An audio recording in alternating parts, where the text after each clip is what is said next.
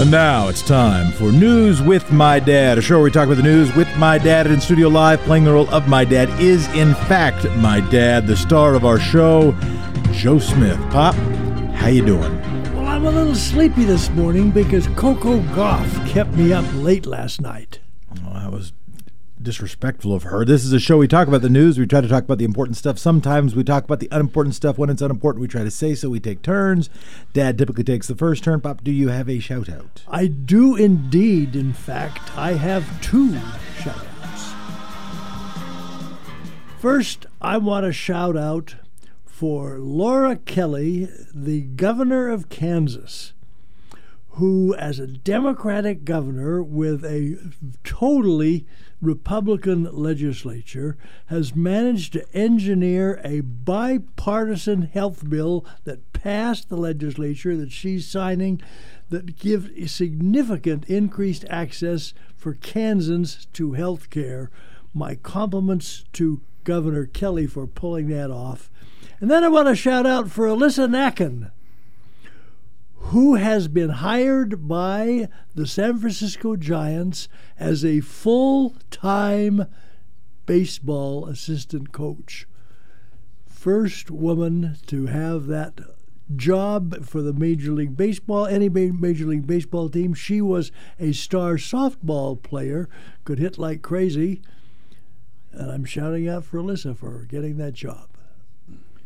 Well, I want to give a shout out to Alyssa Kenny Geyer, who is indeed stepping down from the legislature. Also want to ask you, Pop, where do you want to start? You want to start with the impeachment trial schedule, which we now have. Do you want to start with the New York Times endorsement for the presidency and election news? Do you want to start with the Virginia gun rally? Where do you want to go?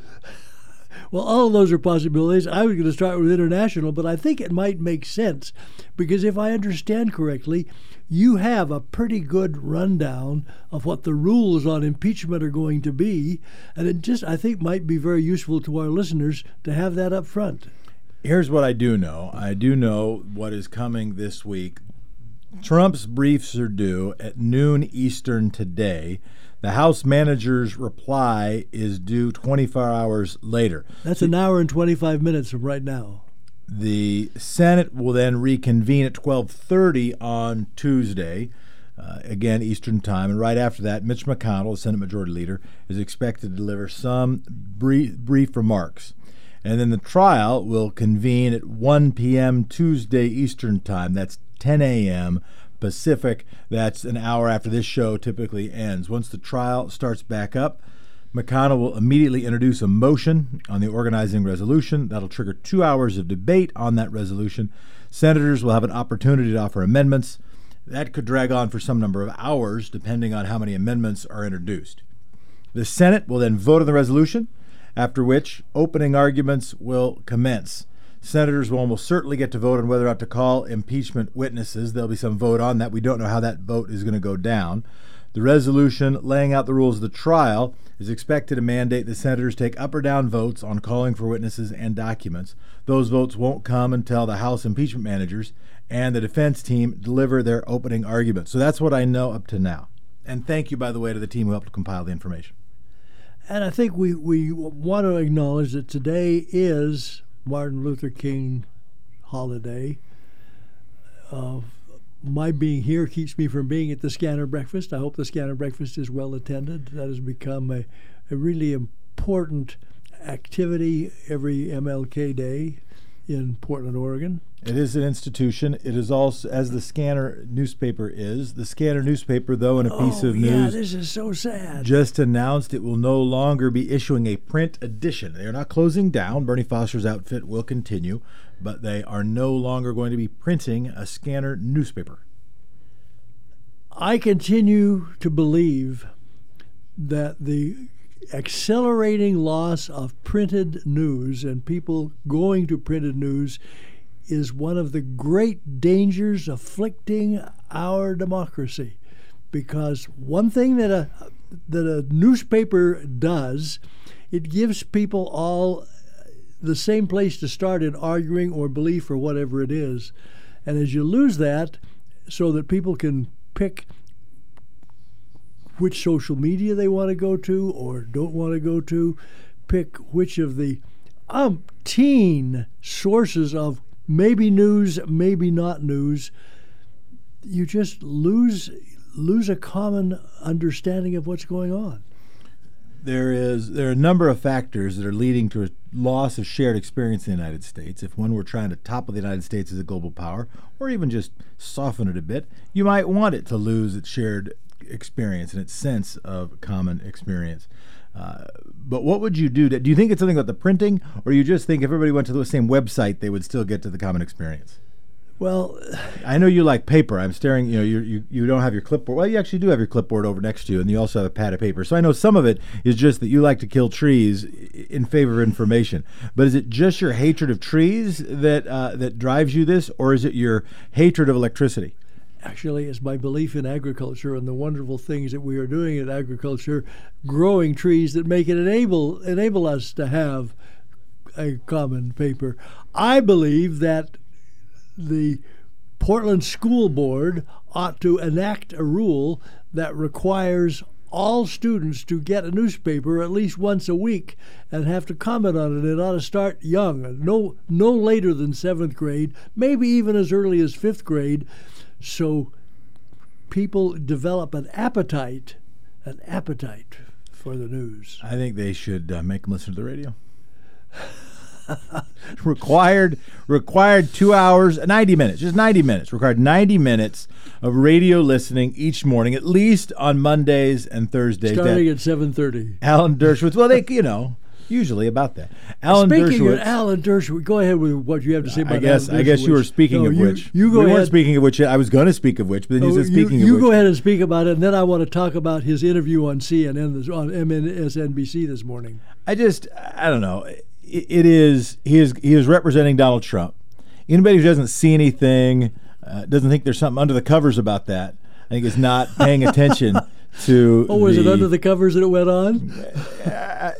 Is not paying attention to the same world that I'm paying attention to. Anybody who watched what happened with Jeffrey Epstein, who's not drawing connections to Alan Dershowitz, is not paying attention to what I'm paying attention. Anybody who's still wondering what the heck happened to Alan Dershowitz's wife is not paying attention to the same world I'm paying attention to. But yeah, he will be on the legal defense team, and he says he's not going to say anything about facts. He's just going to say that this isn't impeachable because it can only be criminal-like conduct, and this was not criminal-like conduct. That is the Dershowitz position. And by the way, although Dershowitz was going to make some argument, you can find a lawyer to make just about any argument. The argument that he is making, it underscores something I would have liked to see, which is making sure there was an impeachment article that was clearly a criminal act, right? Including, tax evasion, maybe emoluments clause, although is that criminal or is that merely unconstitutional? Chairman Schiff said it's an absurdist position, one that some would only make if the facts of the case were not on their side. Jeffrey Toobin said Dershowitz make an argument against witness testimony in the impeachment trial.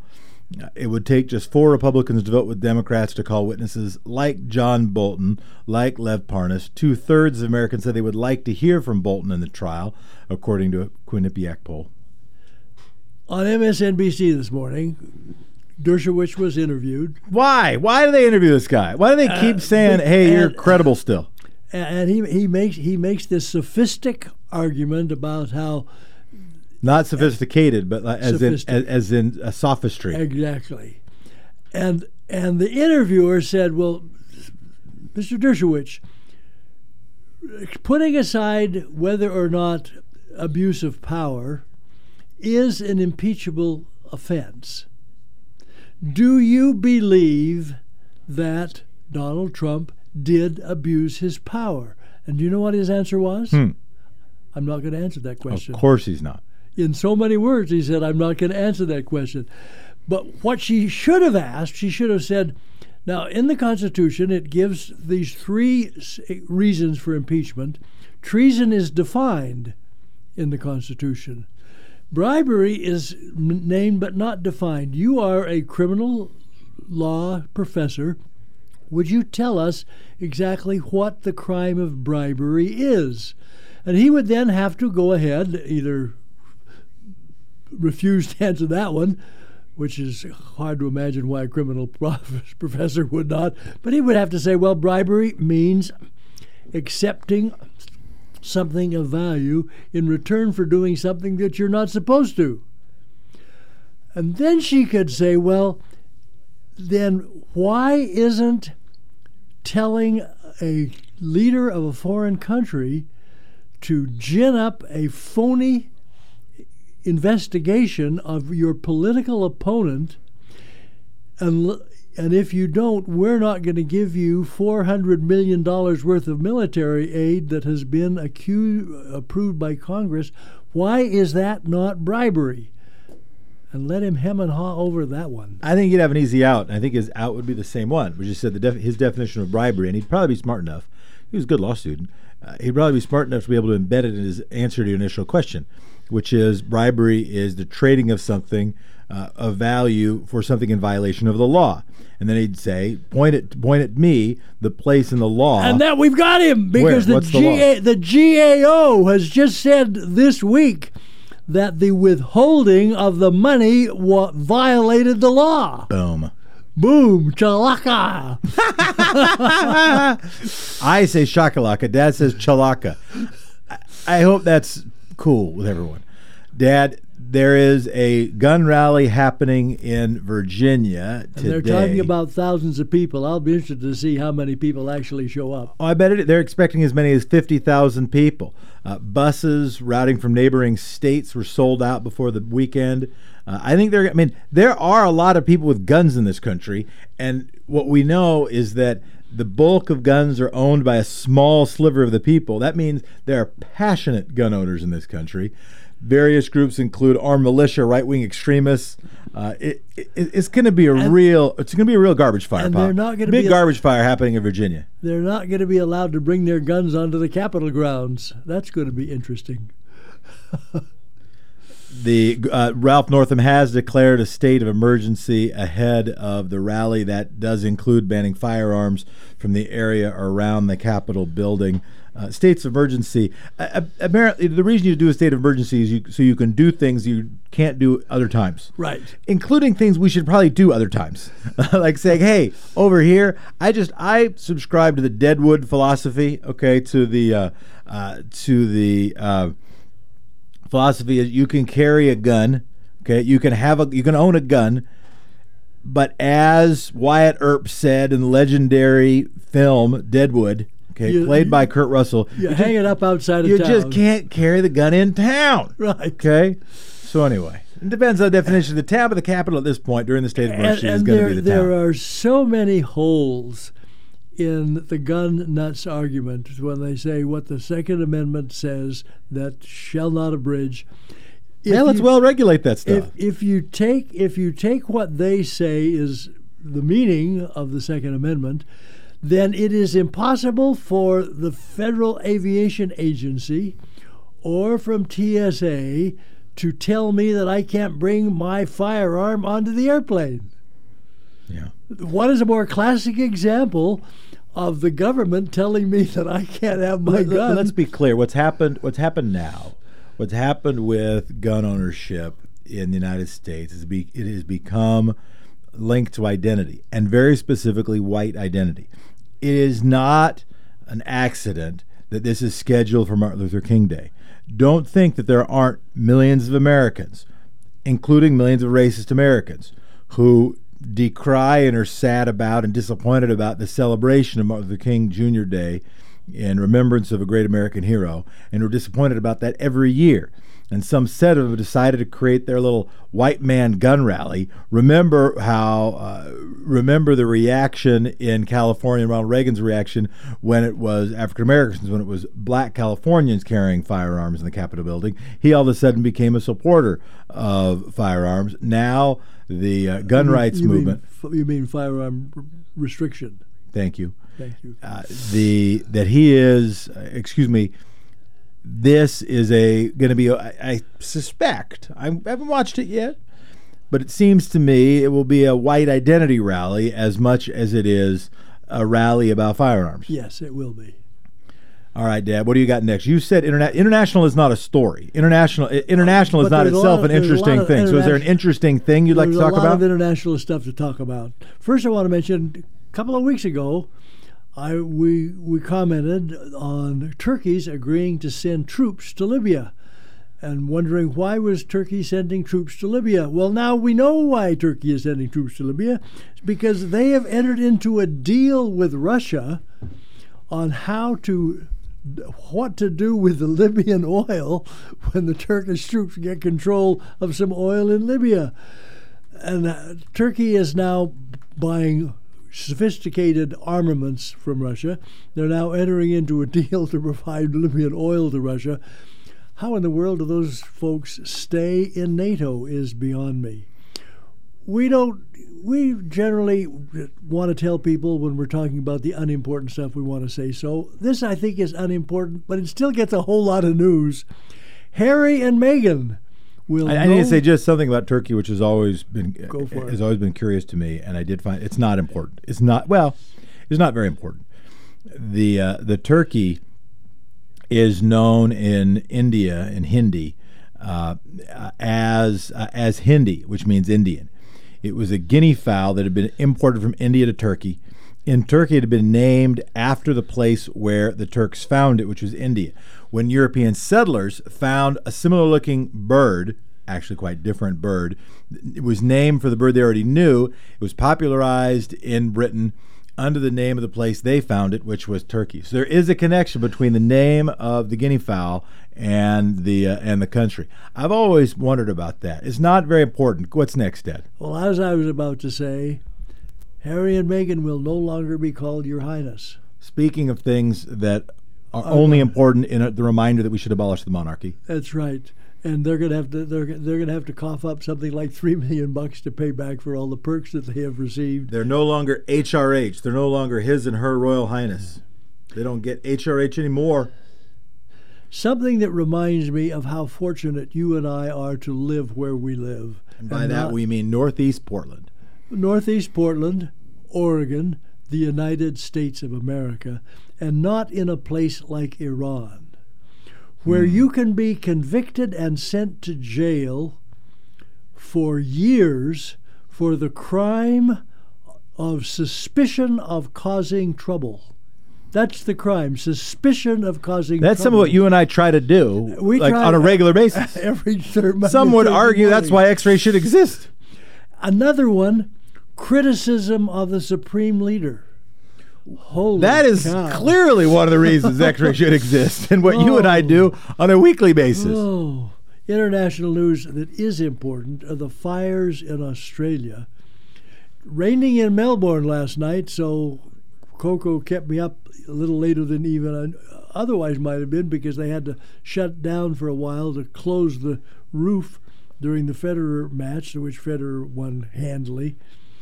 But I am a little suspicious of the seeding of Coco against Venus. How come? I don't want to see. But why? You don't want them to play again? Why is it that there are 3 African American women in the 128 member competition? 128, all United States, and 2 of them are pitted against each other early. Yeah. Well, I think we know the answer, right? Australia is a racist country. I have a different take. And it might be the case. But I could imagine, again, anytime there's seeding, there's always a chance of luck. But let's say they put the finger on the scale. Do they put the finger on the scale to get rid of one of them, so exactly. one of them have to lose, or do they put the finger on the scale because they wanted to increase the likelihood they would play? If you wait until the end, like Coco Gauff and Venus Williams will be a hugely watched match, a match that will be watched maybe as much as the final, even if it doesn't happen in the final. So if you have it early, then you can have a much higher likelihood they'll actually play each other, which I think a lot of people in the world want to see. I hope that's the reason. And of course, it is true. It kept me up until after 11 o'clock. There you go. Night. There you go. One of the problems with Australia dealing with the fires, which are clearly related to climate change and global warming, is that Rupert Murdoch absolutely dominates the news in Australia. Yep. just dominates. Mexico is blocking people at their southern border, so that folks who are trying to get out of Guatemala, out of Central America, to the United States, are not going to be able to get to the U.S. border because 1,500 miles south, they're going to be stopped at the Mexican border. It'd be interesting to see how that comes out. The DDT administration has told the judge that they know exactly the number of children who were separated from their parents. It was not 5. It was not 500. It was 4,368. That's a lot of children to be separated from their parents. Shame on them. Well, Dad, closer to home, the census begins tomorrow on the edge of America. The first Americans to be counted in the 2020 census, which begins tomorrow, live, do you know where? In Toksook Bay, Alaska. Don't know where Toksook Bay is? You and I have been in Alaska together. It is a community of 661. It is on the edge of the American expanse. I think it's just north of Nome, isn't it? You ask me as if I mean, first of all, if I had to point to Nome on the map, I would just as soon point to a small elf. The decennial U.S. Census has started in rural Alaska out of tradition and necessity ever since the United States purchased the land from Russia in 1867. Once the spring thaw hits, towns empty as residents scatter for traditional hunting and fishing grounds. The frozen ground in January makes it easier to get around. By March, turns to marsh that's difficult to traverse. You want the frozen ground if you're in Toksook and you're trying to count the 661 people. Otherwise, how do we know there's 661 people there? Mail service is spotty. The internet connection is unreliable. It makes door-to-door surveying necessary. The rest of the country will begin the census, which includes the urban areas of Alaska like Anchorage, etc. They will start in mid-March. But right now, the census has begun. Toksook. While we're talking about cold, and before you get me completely away from the international stuff I wanted to cover, might be worth mentioning that the ocean hot blob that developed in 2015 and 16 off North America has, it turns out, killed more than 1 million birds, especially the common murre, and a new blob is now forming off Washington, Canada, southern Alaska. It's kind of scary. In China, the growth of the Chinese GDP, gross domestic product, last year was the lowest in 28 years. Which thing was the lowest? The growth of the Chinese GDP, the lowest in 28 years, which I think probably is one of the reasons they are entering into a tariff deal. But there's a serious question as to whether the claimed $200 billion that China is going to spend is smoke and mirrors, because the list of stuff that is being affected doesn't come anywhere close to adding up to a potential $200 billion. You've offered your second story. You've offered your second story that Trump supporters can be really happy about. And I don't just mean the gun rally stuff. I mean the Mexico southern border stopping. They've been saying, hey, listen, maybe if we do blank and blank and blank, we can get Mexico to stop the surge from coming from the south. And now also that one. Maybe if we talk tough and act tough with China, maybe we can hurt their economy. If we hurt their economy, maybe we'll get better trade deals. Now, before we dive into national, which I want to talk about more, I have a factoid, or actually 3 factoids. Baby boomers. When the baby boomers, those are folks who were married who were born right after World War II, the median of them reached the age of 35, which was in 1990. Those baby boomers owned 21% of United States wealth. Now think about that. The baby boomers at median age 35 owned 21%. Say that again. At age 35, say the fact again. The median age of the baby boomers was 35 in 1990. Yep. In 1990, they owned 21% of United States wealth. The Gen X median age at 35 was in 2008. They owned 19% of U.S. wealth. The millennials will not will not reach the median age of 35 for 3 more years. So we don't know what it's going to be when they are 35, but we can say what it is when they were 32, which is right now. They own 3.2% of American wealth. If you had any doubt about that, is an amazing factoid. That is an amazing factoid. And we have to wait 3 years to be able to actually compare it to 21 and 19. It'll be probably 2.9. No, it'll be more. Why would it be less? Because it's continuing to diminish. The millennial share? No. The millennial share is as they get older, they'll get more money. We'll see. Well, no. You want to bet now? Okay. Well, bet a steak dinner that they will from because with the median, that means the youngest millennials are still in college or the youngest millennials still in graduate school.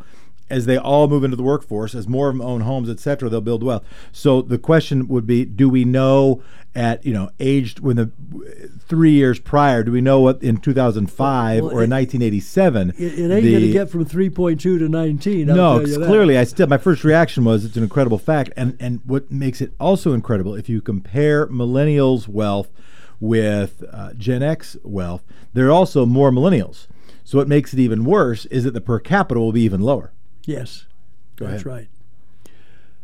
Impeachment. The wild card impeachment, in my judgment, is Lev Parnas.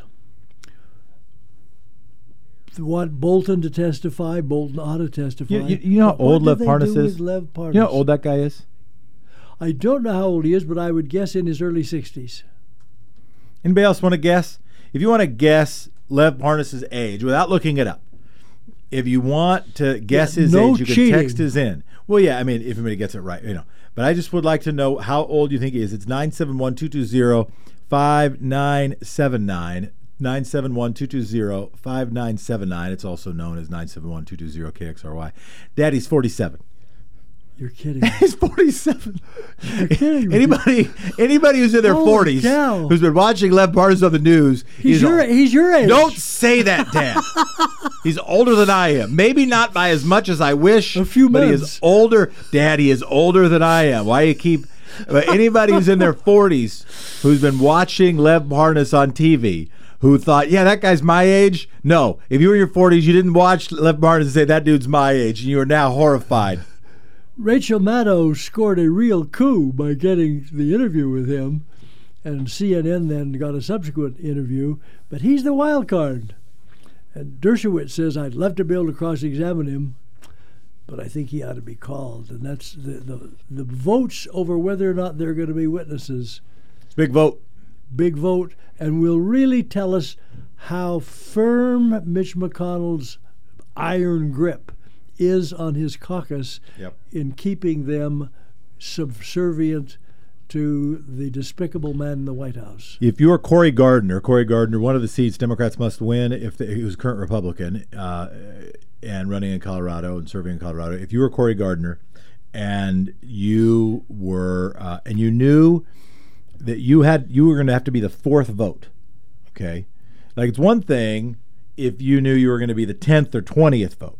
But the fourth vote is another a big thing. Deal. It's another thing if you knew you're going to be the only, or like one of two votes. So Mitch McConnell might even let you do it, right? He might say, "Oh yeah, go and vote how you want to. We don't need your vote." Goes back to your Susan Collins line. You always have her vote when you don't need it. But the fourth vote, if you're Cory Gardner, what do? Well, if you're Cory Gardner, you probably don't get elected as a Republican from Colorado. But set that aside for a moment. What would you do? What you do is you look yourself in the mirror and decide, am I out for the country, or am I out to make sure that Mitch McConnell doesn't punish me and that I might get beat? And I don't know what his integrity will drive him to do. But looking at all of his contemporaries and the Republican caucus in the Senate, it's not very hopeful. Got a text in here that Lev Parnas is 75 but looks 60. 47. Born in 1972. 47 and looks 62. He looks ageless as far as I'm concerned. The Ag Department, that is the Department of Agriculture of the United States of America, has decided, or at least is proposing rules which they would like to have adopted, that school children really don't need so much fruit and vegetables. It's okay to just let them have French fries. Oh, boy. And they got rid of Michelle Obama's obesity stuff on her birthday because and I'm not saying this clutching my pearls. I'm not saying this with anger.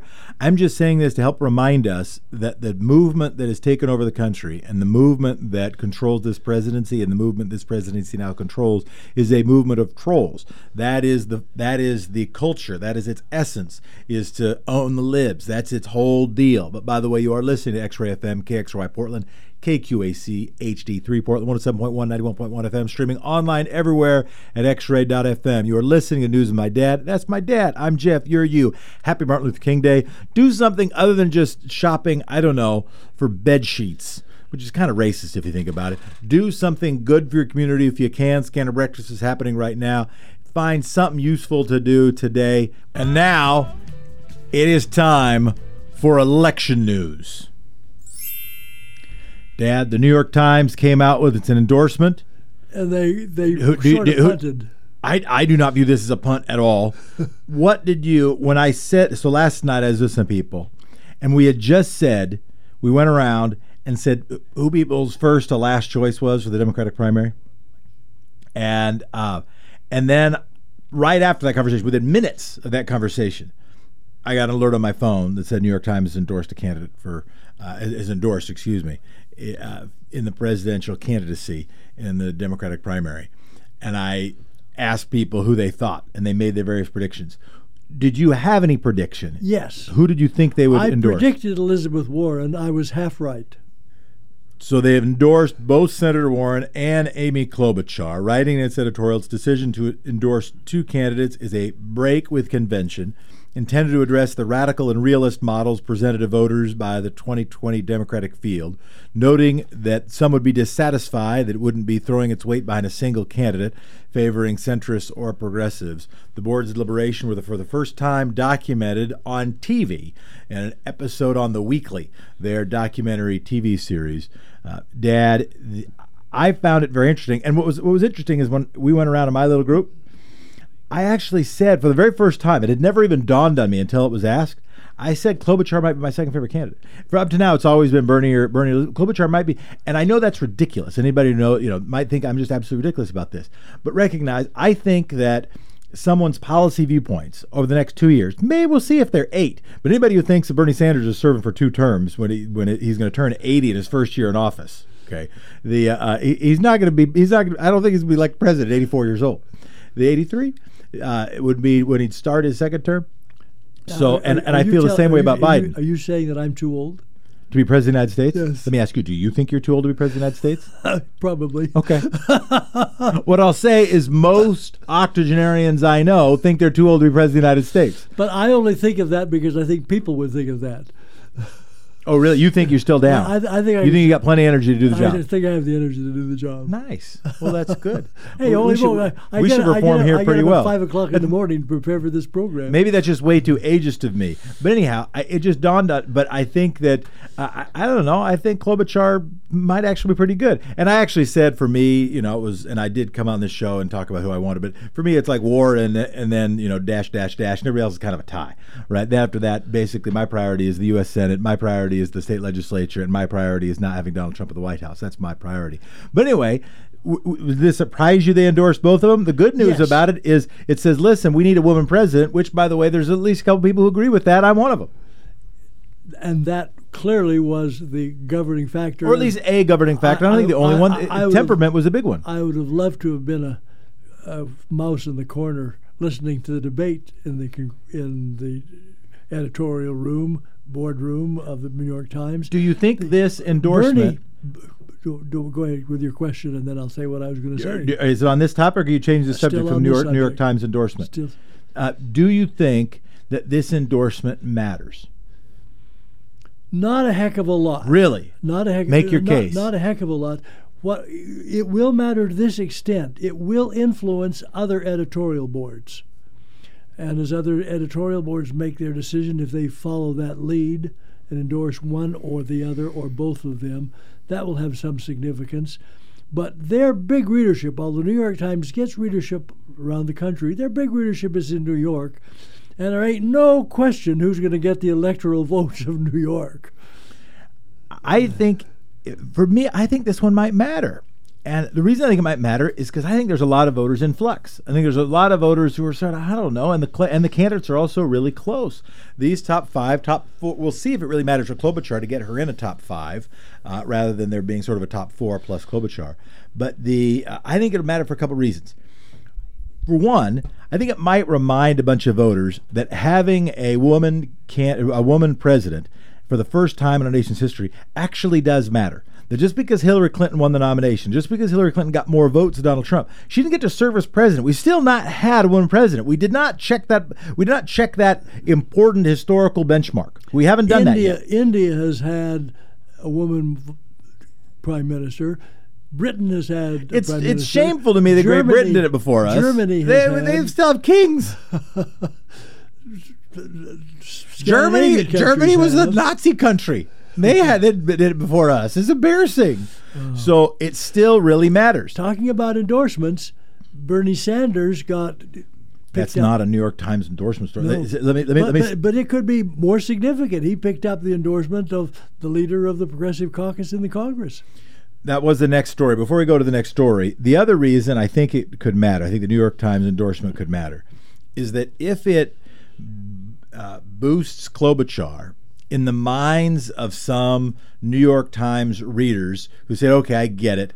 We ought to have, and they made a big case about temperament, about the ability to compromise, about the ability not to sell off one's values, but in fact to work with other people, etc. And saying that these, and also they actually did make the case about age. I had not done the arithmetic on Bernie's age during his first year in office until that editorial, but if Klobuchar can boost her votes in the among moderate voters versus Buttigieg and Joe Biden, that actually might change the math, which could either help Bernie Sanders or Elizabeth Warren.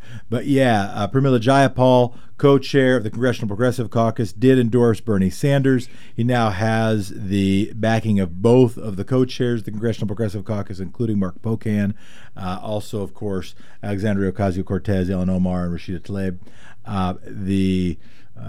So yes, that's big endorsement news on the Bernie Sanders side.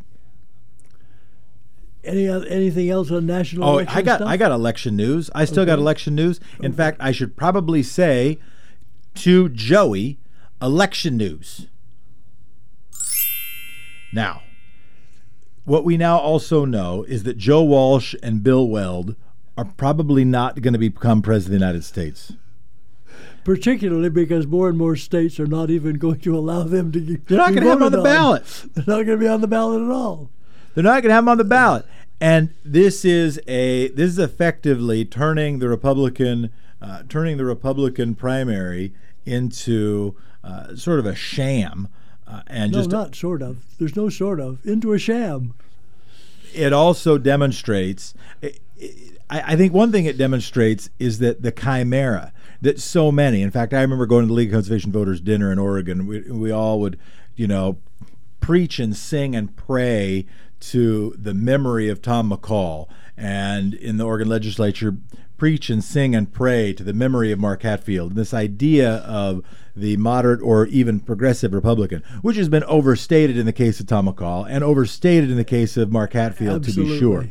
But it is now more obviously a chimera. The challenge is that mythology impacted Joe Walsh's thoughts, impacted Bill Weld's thoughts when they thought they'd run for president. I think they still think, oh no, there are a bunch of Republican voters that I know in the country club. There are a bunch of Republican Party voters who think that Donald Trump is distasteful. He's not their kind of rich guy. He's not their kind of Republican. And I've talked to so many of these people in the sauna at the New York Athletic Club, or wherever the heck they go, that I just know that I'll have a bunch of support. Reading a soggy New York Times. Well, it turns out there's not a whole bunch of those people.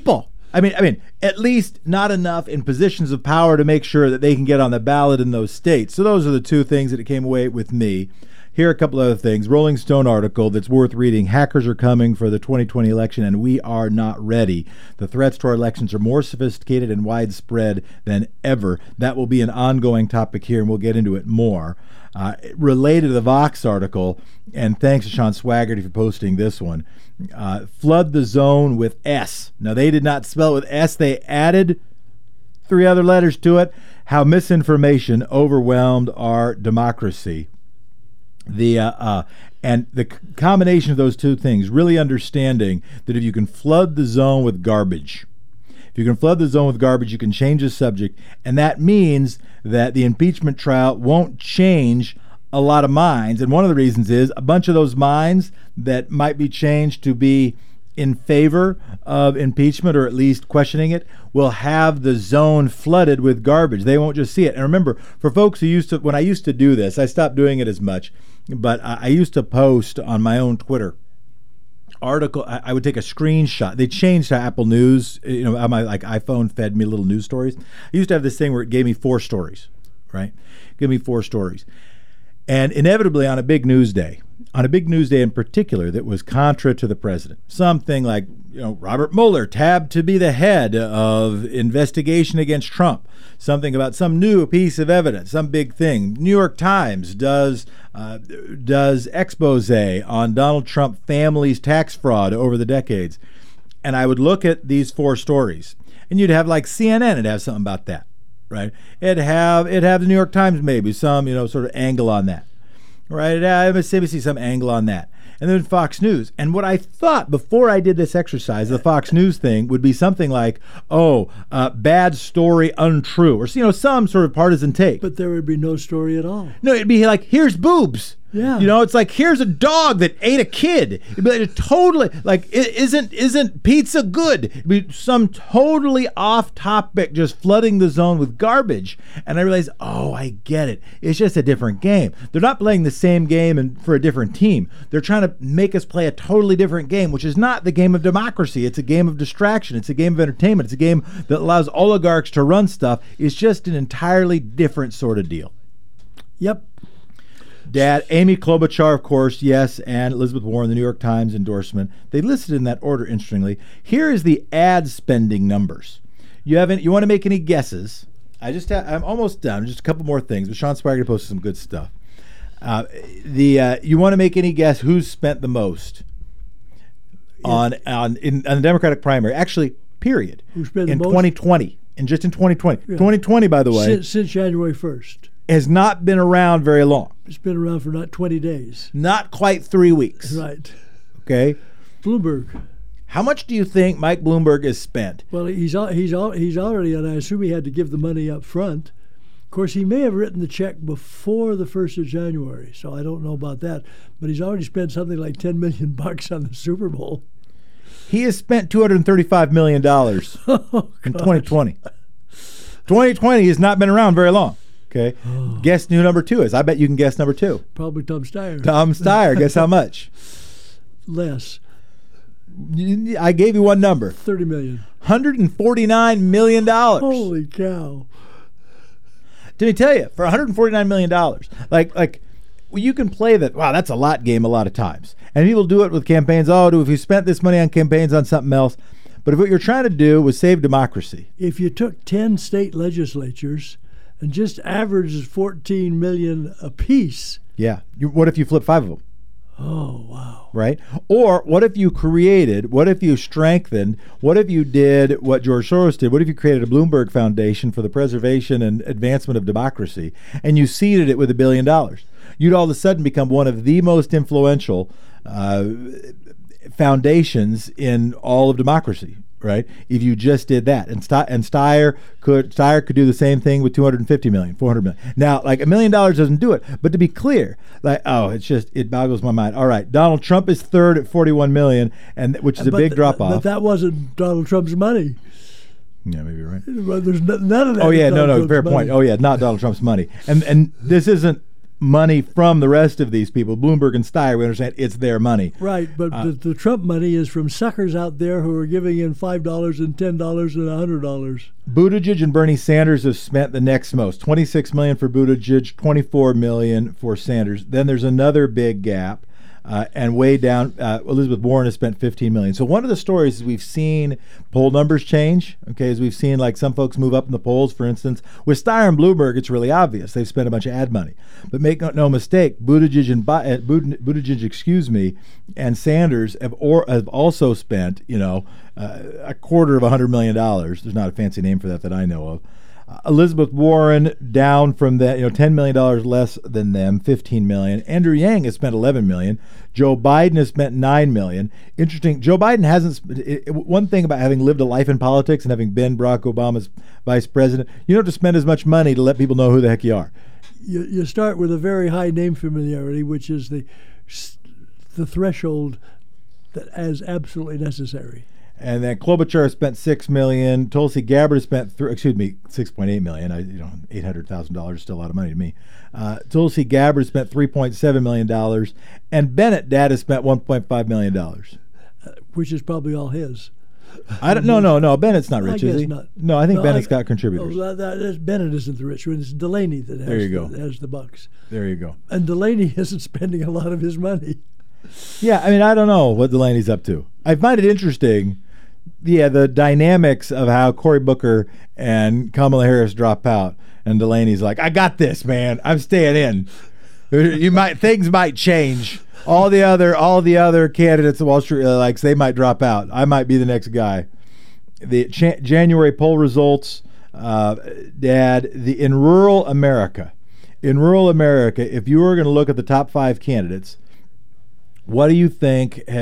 How would you rank the top 5 candidates in rural America? This is, by the way, we don't have a chime for this yet. This is This Week in Charts. Okay, This Week in Charts. I'll put it up close to the microphone. If you were going to look at the presidential candidates' top 5, who would you think they were in order? And you're talking about just Democrats? Just Democrats in rural America. And in rural America or Oregon? Rural America. Rural America. I would guess Bernie would be first. Okay.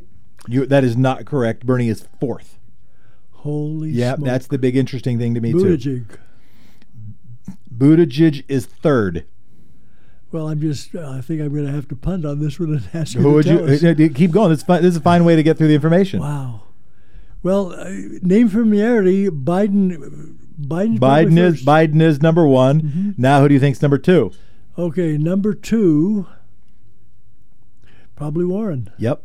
Elizabeth Warren, familiarity. But not just name familiarity. It's interesting. She has jumped up. She started out very low. In fact, I would say it wasn't name familiarity because in the chart that I can see, and that if you look really close to your microphone, you won't be able to see, is that she was actually lower, and she started out not as strong, but at one point even got into the low 20s, and at one point briefly passed Biden. But it's 24 Biden, 18 Warren, 16 Buttigieg, 14 Sanders, and 11 Klobuchar.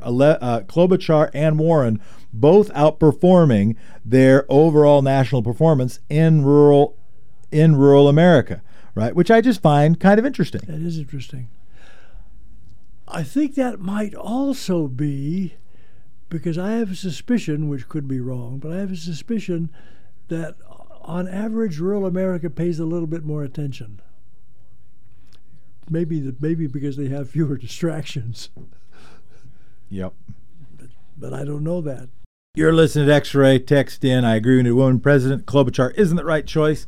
And they plugged for Bernie and said that eventually Alexandria Ocasio-Cortez will be president. We don't need any woman as a president. We need the right woman.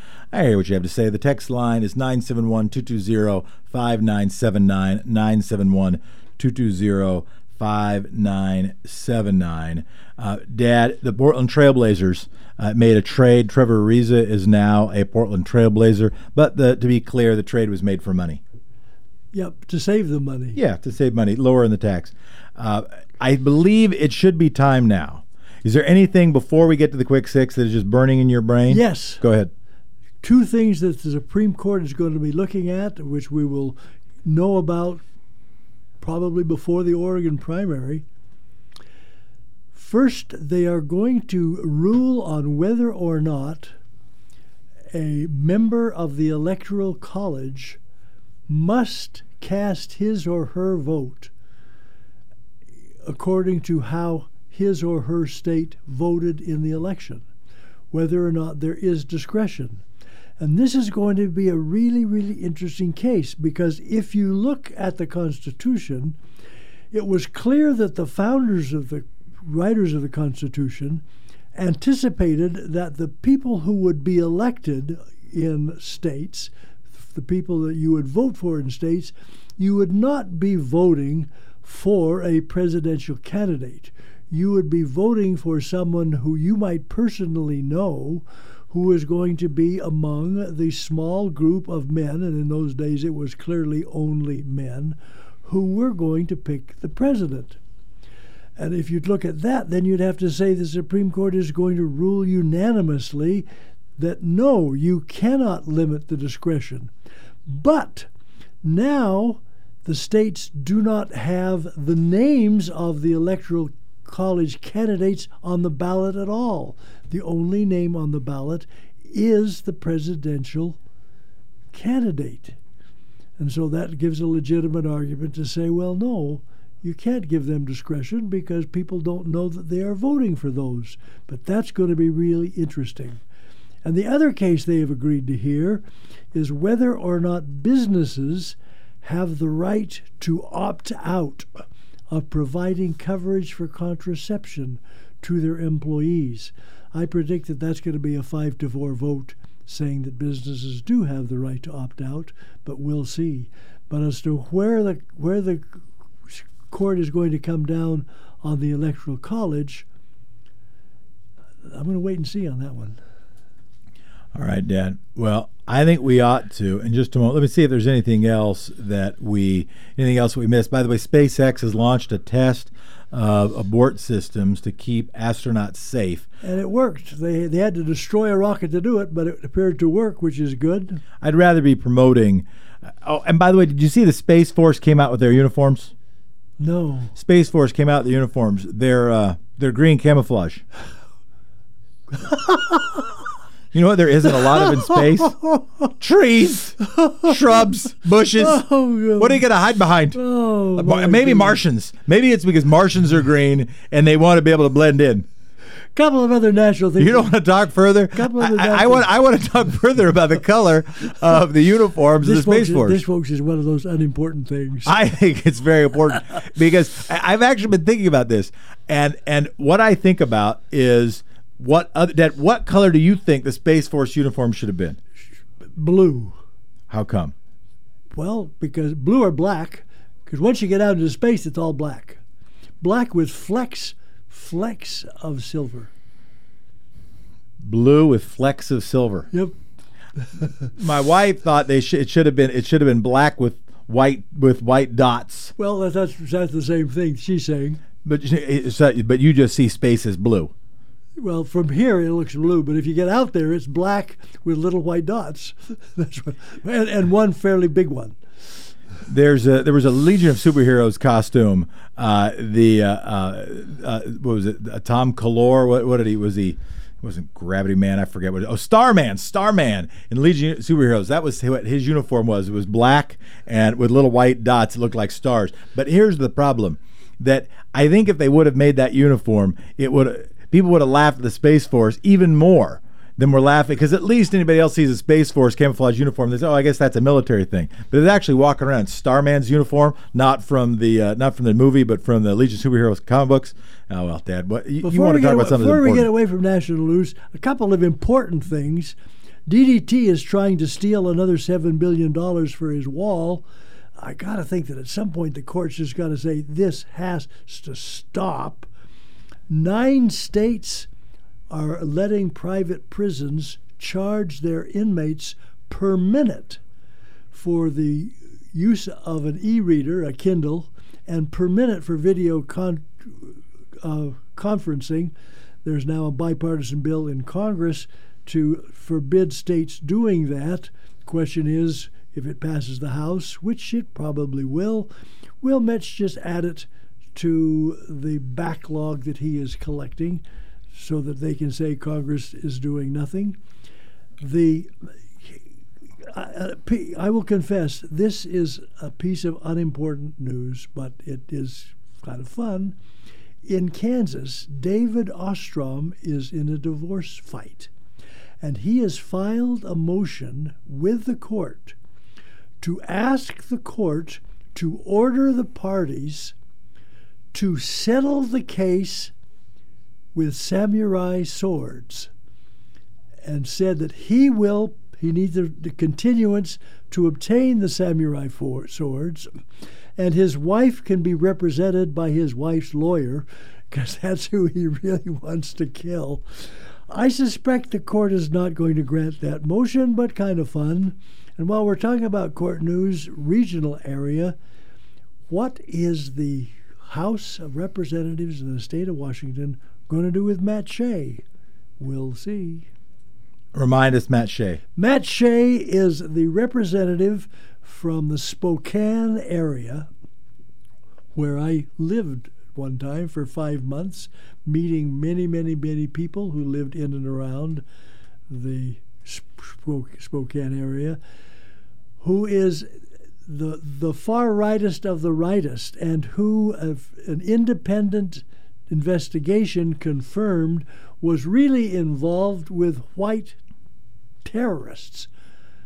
And he says he's not going to resign, and the caucus has said they're not going to allow him to participate in the caucus, but will they throw him out of the legislature? We'll see. Well, Dad, I believe it is time for the Quick Six. I think so. And now it is time for today's Quick Six Local Rundown. I'm Jefferson Smith. It is Monday, January 20th. Multnomah County Commissioners voted to appoint Akasha Lawrence Spence as their replacement for former State Representative Jennifer Williamson. Williamson resigned in December to run for Oregon Secretary of State. Lawrence Spence will serve out Williamson's term through December, representing House District 36. House District 36 encompasses downtown Portland and some of the West Hills. Lawrence Spence serves on the Planning and Sustainability Commission for the City of Portland. She's a founder of a real estate development firm, helped establish Melanated Women of Color Collective in Portland, will be one of 2 African-American women in the legislature. She joins Representative Janelle Bynum, Democrat of Clackamas County, who has been here from Clackamas, and who serves in the State House and has been on the show more than one time. Number of candidates seeking the Portland City Council seat left open by late Commissioner Nick Fish, rest in peace, keeps growing, including Loretta Smith and Sam Chase. Former Multnomah County Commissioner Loretta Smith filed Thursday to run for the seat. She's one of 6 to notify the city's election office of plans to run for the position. Loretta Smith ran unsuccessfully the Portland City Council more recently against Joanne Hardesty in 2018. Ryan Farmer dropped off his filing on Thursday. 4 local activists also filed this week, according to the auditor's office: Julia DeGraw, Robin Castro, Margot Black, Diana Gutman. Metro Councilor Sam Chase announced Thursday afternoon he plans to run for the seat as well, though he has yet to file. I believe that would make 7. The special election will coincide with the regular May 2020 primary. Candidates have until March 10th to file. And a climate lawsuit led by University of Oregon student and other youth activists got bad news last week after 5 years of legal fighting. An appeals court in Portland dismissed the case, arguing that climate policy should be set by elected officials, not by a court case. The decision can still be appealed, but last week's ruling makes the case more of a long shot. It was a 2-1. It was a 2-1 ruling.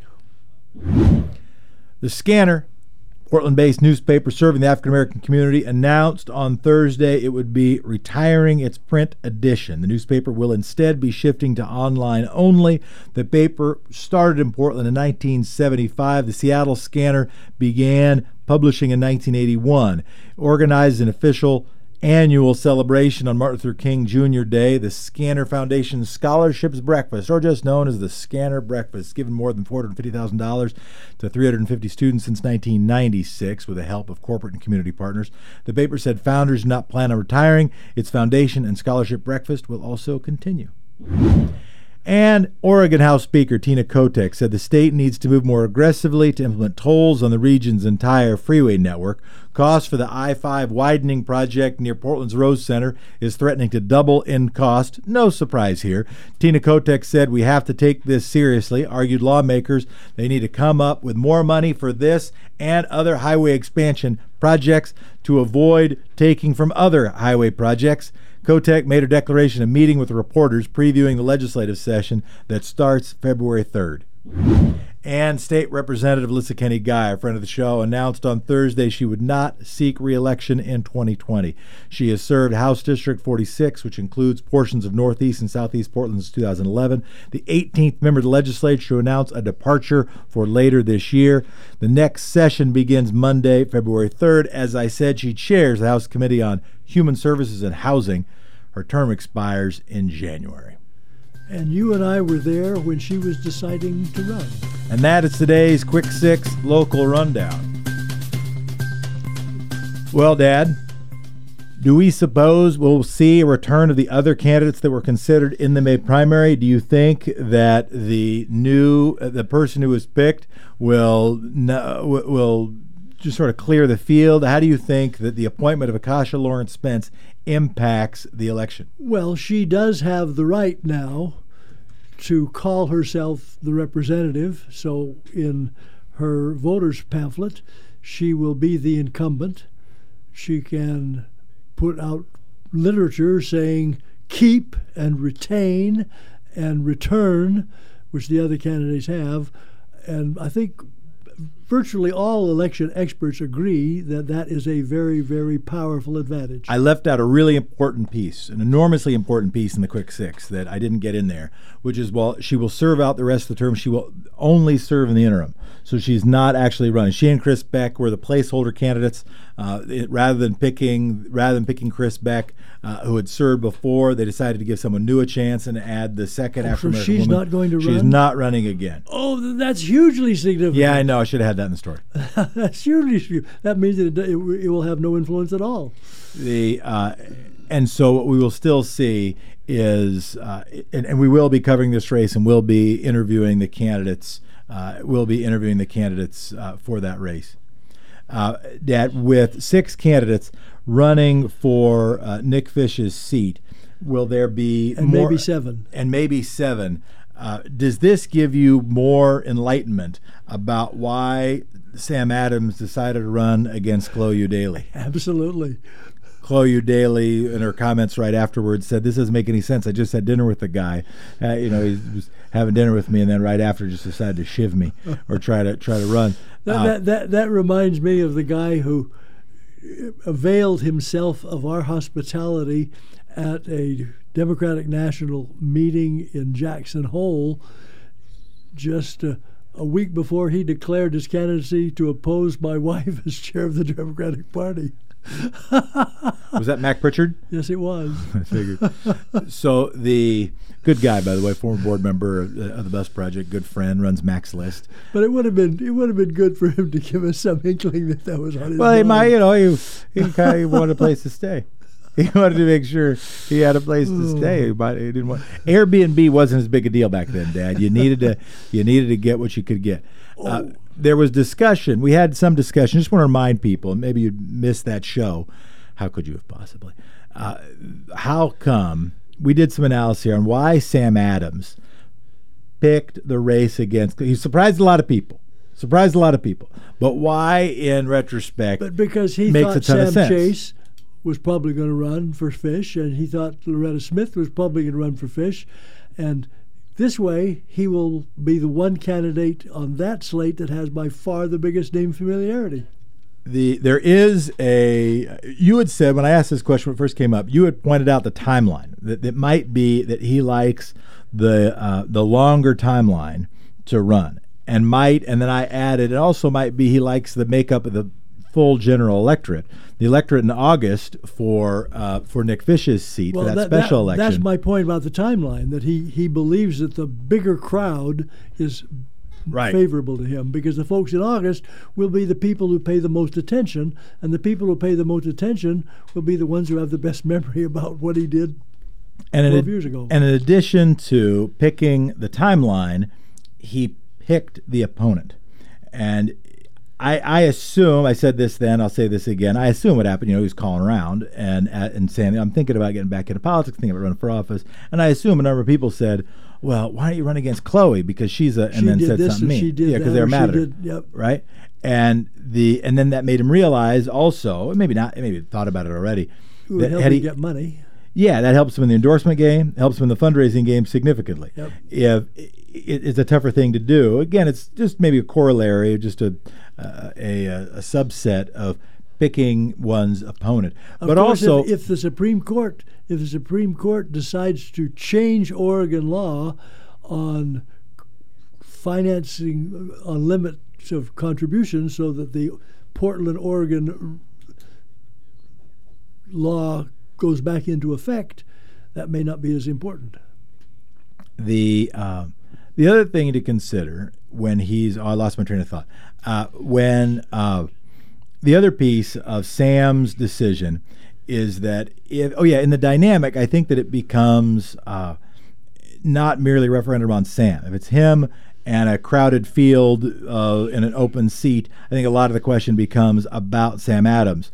But now it would also be a referendum on Chloe Eudaly. Right. And I think that changes the dynamic significantly. A lot of people pissed at her. Dad, so anything else on that? Otherwise, I want to go to the tolls story. What do you think about tolls? What do you think about the Speaker of the House, Tina Kotek, announcing that we need a lot more tolls so you can raise a bunch of money because the I-5 expansion is going to be twice as expensive as they thought, and the Columbia River crossing, that's going to be real expensive too. If the tolls relate to time of day, and more important, if the tolls, particularly on the crossing, relate to the number of people in the vehicle, I'm all for it. If you're just talking about tolls across the board, that really hurts people of low income, and I'm less salubrious about that. Mike, I do have the concern that tolls are aggressive, and I think that a lot of Pigouvian taxes based on use, are progressive. I still tend to be in favor of Pigouvian taxes, particularly if you use, like a green tax, classic Pigouvian tax, cigarette tax, classic Pigouvian tax. If you use the revenue for that stuff in a progressive way, I still think that's progressive stuff.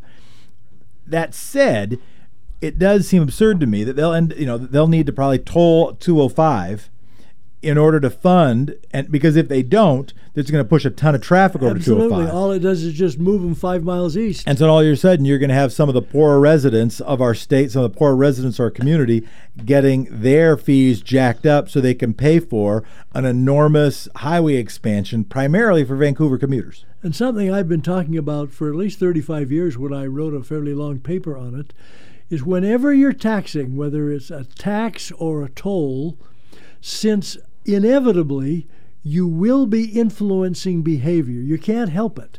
So since you can't help it, when you impose the tax or when you impose the toll, you should have in mind what behavior is this going to encourage or discourage. And so with tolls, the reason you want to have tolls that relate to time of day and number of people in the car is it encourages people to look for other people to share their ride with them, so that diminishes the number of people, the toll that you have to pay, maybe eliminates the toll you have to pay, and it encourages people who do not have to travel at the high traffic time of day to travel at a different time of day, and those are the behaviors you want to encourage. And if you did, here's my other quick take bouncing from that if Tina Kotek and the House did impose tolls and did impose congestion pricing, it might impact the need to expand the highways entirely. Exactly. If all of a sudden you raised the average number of people in vehicles crossing the Columbia River in the morning from an average of 1.1 or 1.2 people to 2 or even 2.5 people, you would suddenly cut the traffic in half. You're listening to X-Ray. We appreciate you doing that. This is News with My Dad. I'm Jefferson Smith. Dad, I want to do just a little bit of sausage making. Here we go. Fresh meats in a grinder. The ground meat falls into a collection tub, which then deposits the meats into a mixer. As they say, people like the sausage, they might not want to know what it took to create that sausage. Just to explain the politics of big highway expansions. This is in significant part a result of there being no environmentalists, and I, by the way, did not just exaggerate, no environmentalists in the Republican caucuses in Oregon. Not one. When there was, in the days of Tom McCall, there were people who said, there was news reporting that said that that the environmental organizations were the most powerful lobby organizations in the state, that they could block stuff, that they could get stuff to happen. And there was a Nancy Riles. And it mattered, and one of the reasons that was because you had Republicans who were environmentalists. The original environmentalist president was Teddy Roosevelt, a Republican president. That is not the case anymore. If you look at the League of Conservation Voters scorecard, you can't find a Republican, and I didn't look at their most recent scorecard, but I'll eat my hat, which I don't have with me, if I'm wrong. There hasn't been a Republican who got 50% on the League of Conservation scorecard for a long, long, long time. I remember when a guy in Washington County got in the 40s and was viewed as a Republican environmental hero. It's just been an entire cleavage. So what that means is now the business lobbyists can get the Republicans. The building trades can get labor, and then building trades get labor. Labor gets the Democrats. Business helps get Democrats, and then all of a sudden you've got bicameral, bicameral, but also bipartisan support for more money for more highways. For big money for big highways. Yep. And whereas you'd think there could be a green tea coalition, sort of the environmentalists who are Democrats, and fiscal hawks who are Republicans said, maybe an additional multiple billions of dollars for this isn't the smartest way we can spend our money. But that's just a little bit of connecting the political dots. Tina Kotek's rise to power in the House, significantly supported by the building trades, and part of that deal has been her advocacy for big projects. Part of my disappointment is there hasn't been enough early work and advocacy to say, oh yeah, you know what? Instead of what she's proposing is tolls on all the highways in Portland, so that including in the poorest neighborhoods, they get their fees jacked up, so that, that we can help people commute to Washington County. That instead saying, hey, what if we use our transportation money for earthquake safety for Oregon bridges around the state? I think it'd be a better political program. I think it'd be just as good an economic program, and but that plan isn't hatched, and you don't have all of the entrenched business interests who are already lined up to try to do that thing, and they've been working on that thing for over a decade. Anyway, Pop, what else you got in our hometown? Well, this is not our hometown, but this is a thing I've got to talk about briefly. Some researchers at Tufts University have created what they call the Xonobotic, spelled with an X, which is a robot made out of the skin and heart cells of clawed frogs that can walk and heal themselves. Now, that's really very interesting. They virtually have created life. Local news we've got. I got a good one, by the way. I got a good. You go first, but I just want to give a tease. I got a good one from Kate Kay, who posted in Red Tail Media. She had a show on X-Ray. She's now been based in Buffalo, New York. She's been a journalist who's done some work with X-Ray. I'm hoping she'll be doing more work with X-Ray. She has got a really interesting story that I'm going to share right after you go. Okay, well, I just want to comment that Jeremy Christian is finally going to trial 32 months after the crime was committed that he is alleged to have committed, and I guess there's no question that he committed it. This the reason is why and how, and not even how. And they say it's going to take 5 weeks.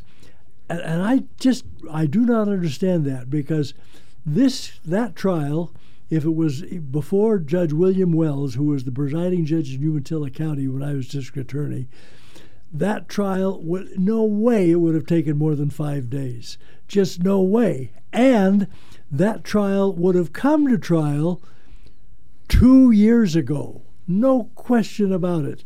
And I don't understand why it has to take so long. It's because of the internet. Oh, wow. So anyway, we're filing it, and the jury is going to get an opportunity to ride on the max where the crime was committed. Dad, what do you think about facial recognition? How do you feel about facial recognition cameras? Do they make you nervous? It makes me a little bit nervous. Seattle has decided that they are not going to allow it at SeaTac. Of course, that doesn't affect the ability of the federal government to use it for international travelers because they don't control that. But I don't know if it's an ambivalence.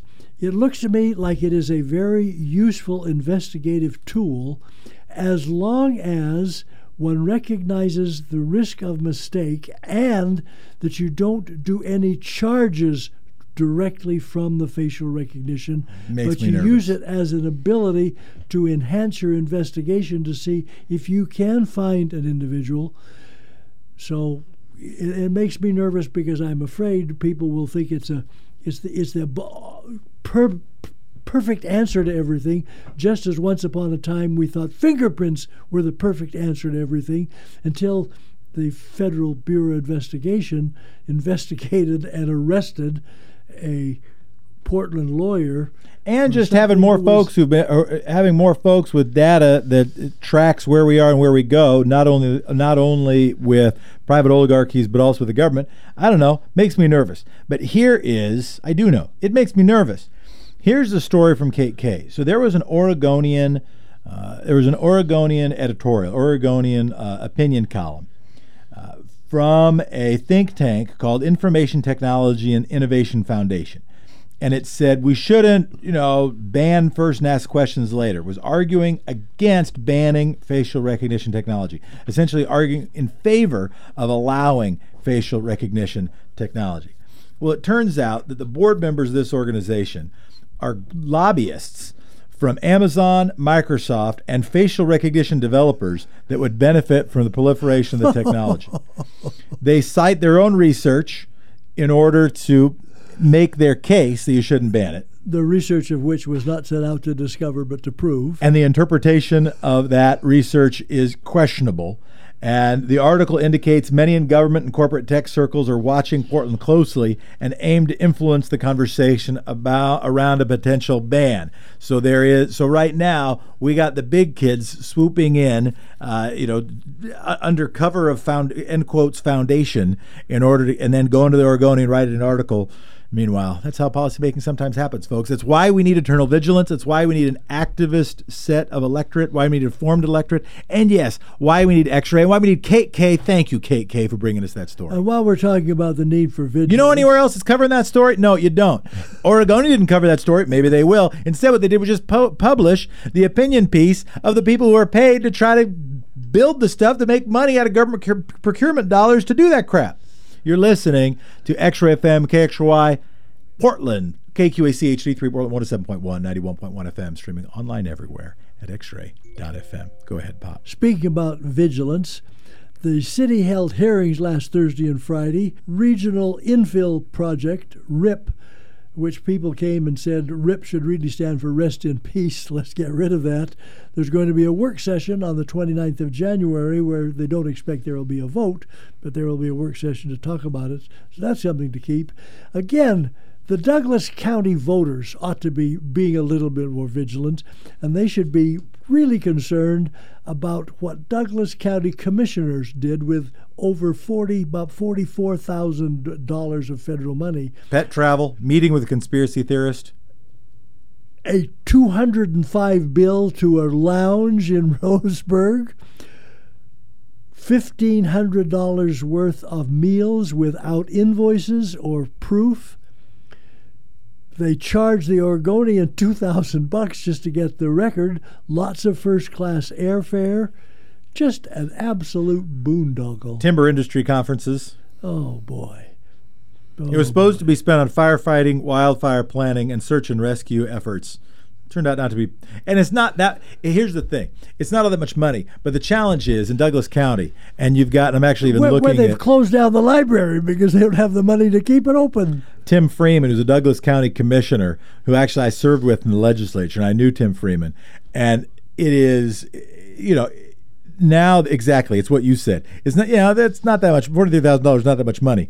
But where there is this huge, sort of like anti-government voting thing, and where they keep on pushing back on public services, and then getting a little bit of federal money to pay for some stuff, in part because the county is so struggling. Hey, just be a little more careful. Just be a little more careful in that circumstance, or maybe even a lot more.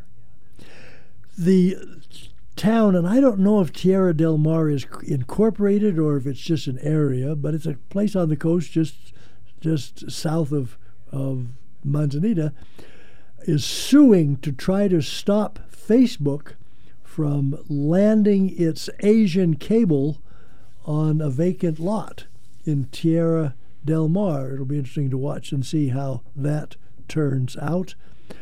The Oregonian has an article that says the Inverness Jail, that's a jail, of course, here in the metro area, is awash in drugs.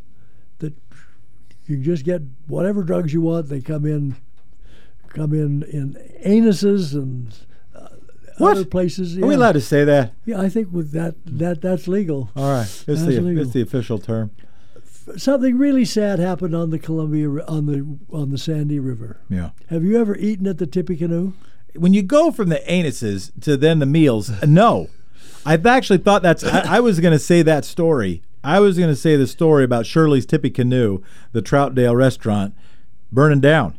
Yeah, it burned down. And it was really a neat place. I have eaten there more than once. I have not. I don't know if I've eaten there. And it saddens me. And it was also just a neat thing to see driving up the highway towards when you take the old highway up to Mount Hood. We got some texts in. Tolls are horribly regressive. No, it must be based on ability to pay. We have shoved way too much of government to the middle and lower income levels and held down wages at the same time in favor of money to CEOs. I agree with you.